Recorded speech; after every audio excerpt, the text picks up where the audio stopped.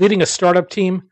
Whether you're delivering a sugar rush, stocking coffee, or getting a regular delivery of snacks, Office Depot has solutions that fit every startup culture, from getting those first business cards and stationery to ordering fleece pullovers with your new logo.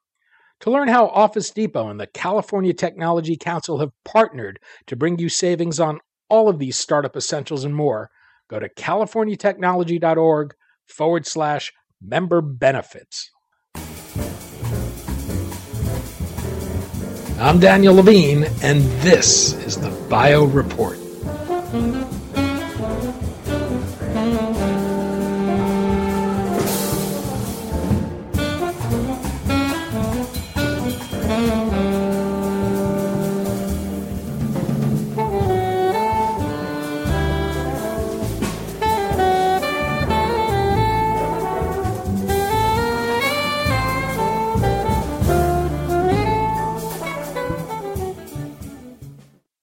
The Obama administration's Cancer Moonshot initiative is a boost to cancer researchers, but Bruce Zetter says in order for it to be as effective as possible, it must not repeat the same funding priorities of the past, and instead should support innovative projects and research against the deadliest cancers. In a recent commentary in Politico, Zetter, a professor of cancer biology at Harvard Medical School and Boston Children's Hospital, notes that researchers follow the money, and that the cancers we've made the least progress against still seem to get the least amount of funding. We spoke to Zetter about his commentary, the opportunities being created by the Cancer Moonshot, and how he thinks cancer funding needs to change.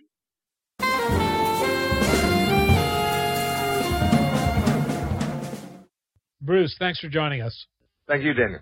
We're going to talk about the Obama administration's Cancer Moonshot initiative and a recent commentary you wrote in Politico. We've long had a focus on cancer research in this country going back to President Nixon's war on cancer. NIH spends $4.8 billion a year on cancer research, and then there's the drug industry's own spending. What's different with the Cancer Moonshot, and why is it needed?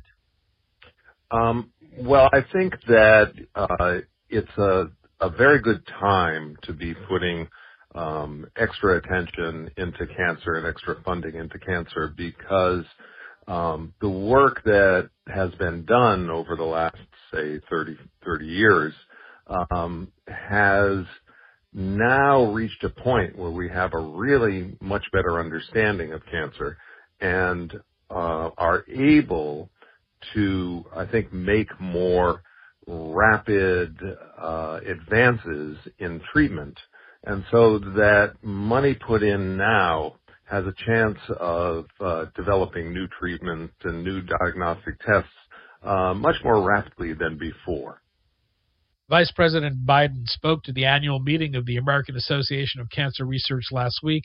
He talked about the need to break down barriers, that there are too many silos, too many people doing the same thing, and not enough sharing and collaboration.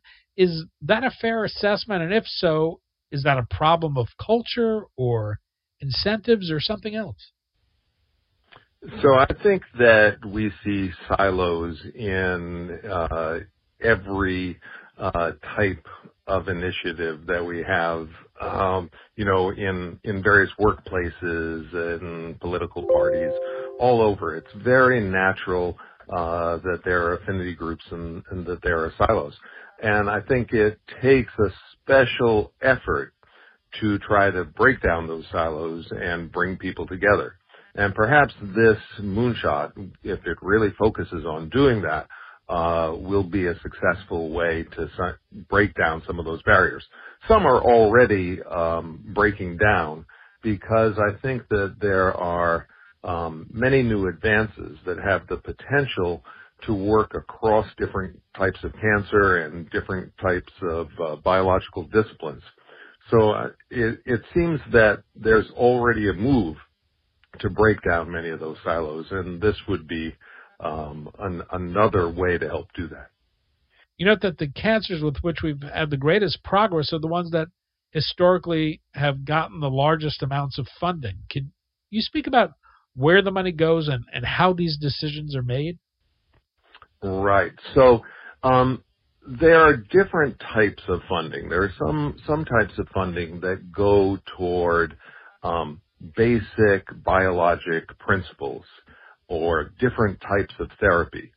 And those kind of things don't necessarily go specifically to one cancer or another.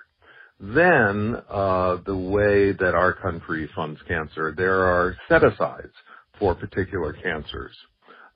So for every type of cancer, there may be a certain amount of money that's set aside to promote research on those particular cancers. I think if you go back to the time when we didn't treat any cancers very well, there was a natural inclination to fund the most common cancers. And so the more patients that got a particular kind of cancer, the more money that cancer received. And those ratios haven't changed. The most common cancers are still the most common cancers, and there are some that are rarer. Now, what has changed is that we've made progress in certain cancers. Certainly not in everyone, but in certain cancers, we've gotten a lot better. And some of the common cancers, such as breast cancer and prostate cancer, are places that have both received a lot of funding and have made great progress in extending lives of cancer patients. Then there are a variety of cancers, some of which affect a lot of people and some of which affect few people, where the progress hasn't been the same. So that people who get those particular cancers often die after a shorter period of time than those who get some of the others. Some of that has to do with how early it's diagnosed and some just on how aggressive the cancer is. So one of the things that I've been trying to bring attention to is the need to, if there continues to be cancer-specific funding, to put it into the cancers where there has been the least progress, where people who get those cancers may still think that there's little to be done to help them. And so if we have new initiatives such as the Moonshot program, it would be great to earmark some of that money for these hardest to treat cancers. There's been talk about cancer no longer being a death sentence, but through breakthroughs in cancer treatments that it's becoming a chronic disease, at least in some cases. In reality, it's been an uneven progress. While that may be true for some cancers, it's not so for others. Is there a growing divide in the world of cancers between the treatable and untreatable cancers? So it's a terrific point. When I started working in cancer research, which was in the early 1970s, right when Nixon declared his war on cancer, there was no such concept as making cancer a chronic disease. Cancer was a deadly disease, and people were looking for cures. Cures are hard to find. Some people are cured, especially if the disease is caught early. But once cancer is spread, it becomes more difficult to treat. The progress has been in developing treatments for people who have metastatic cancer in particular diseases. And cancer is, in some ways, a host of different diseases. In one way, a cancer of the lung may be very different than a cancer of the liver or a cancer of the stomach. So each one of those cancers may end up being treated differently. Also, late-stage cancers are very different than early cancers. So some people who have a fairly benign cancer, they're much more treatable, especially when caught early. And then others who have widespread metastatic cancer, no matter where it came from, are going to be harder to treat. So the advances haven't come across the board. They've been, in many ways, cancer-specific. One of the best known points about that is testicular cancer, where a combination of drugs really is incredibly effective on testicular cancer. I don't think there was a way to predict 30 or 40 years ago that would be one of the first cancers because it was very aggressive. But there's a treatment that works for it. And I think we're going to see that. We're going to see aid on individual cancers. You say to be the most effective, this initiative can't repeat the same funding priorities of the past.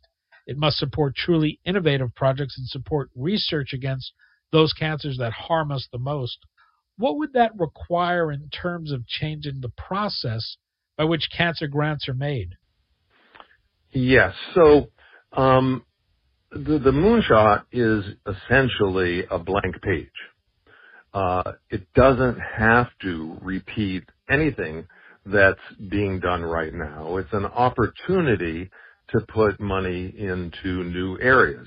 Some will be on things that may affect many cancers, such as the great excitement right now about immunotherapy. But there are still particular cancers that, if you get them, your chance of long-term survival is just less. Lung cancer, bladder cancer, pancreatic cancer, ovarian cancers are some cancers that are harder to treat. So this would be a great opportunity to direct more attention and more funding toward cancers like those. Has the problem been money following the research or researchers following the money? Let's imagine you're a researcher and you want to do something innovative and you write a proposal to it. You have to write that proposal to a grant agency that generally has some money earmarked for what you're trying to do. The very, very, very most innovative work is often the hardest to try to find funding for it because there are no earmarks for the newest, most innovative work.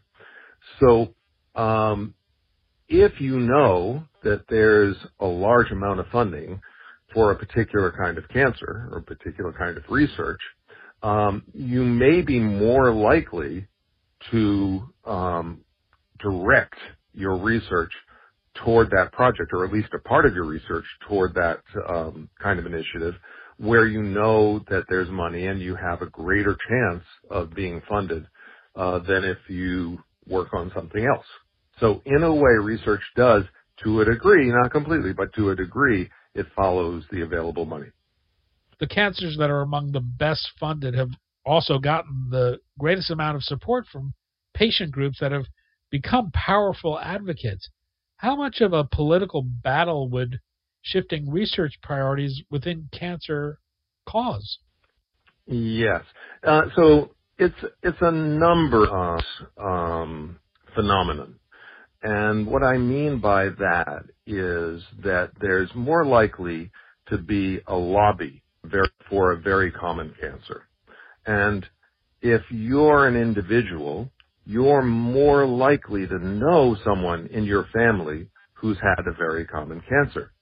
And so if that happens and your family member has breast cancer or prostate cancer, then you may be, in a very well-intentioned way, more likely to put money into a foundation or to lobby Congress or to talk to the press about getting more funding for those types of cancers.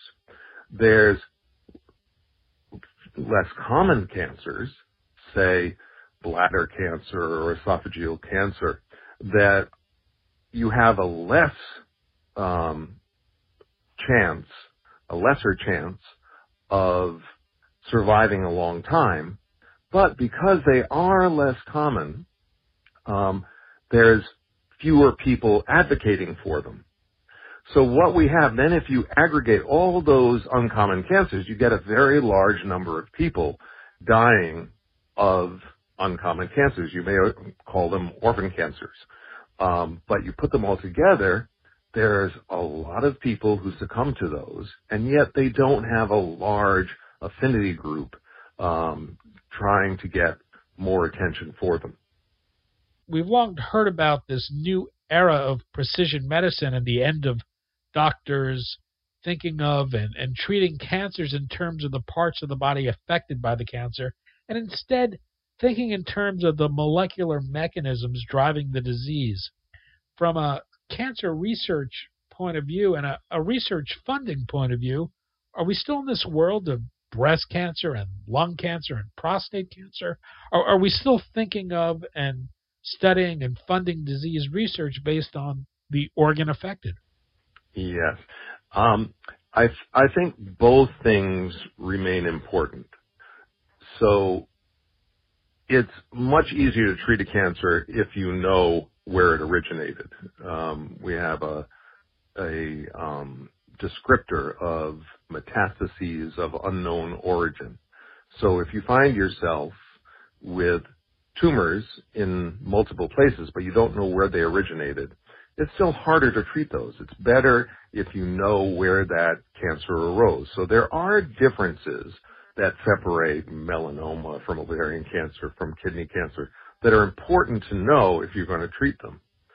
Then, within those cancers, precision medicine is extremely useful for knowing if there are particular mutations that might provide the basis for some treatments.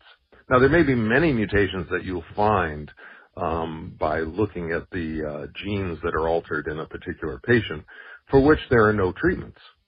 So it's only as good as where there are new treatments. And then we have another phenomenon right now that's emerging of treatment resistance. So as these very specific treatments come on board, what we're finding is very often the patient will respond for a short time, and then a new variety of that cancer that was existing in their body starts growing very rapidly, and that one causes harm. So precision medicine has been great for discovering some mutations that are treatable. What it's doing right now is extending lifespan, but not yet providing long-term cures. There are some long responses that we are seeing with immunotherapy. And that is something that's extremely promising, although right now it's working on a minority of patients in each type of cancer. And so melanoma, where it's probably been most successful in creating long-term responses, it's working on 20 to 25% of the patients. So we need to find ways to see how generalizable these new kind of treatments are going to be. Bruce Zetter, professor of cancer biology at Harvard Medical School and Boston Children's Hospital, also author of a recent commentary in Politico on the Cancer Moonshot. Bruce, thanks so much for your time today. Daniel, terrific talking to you. Thank you.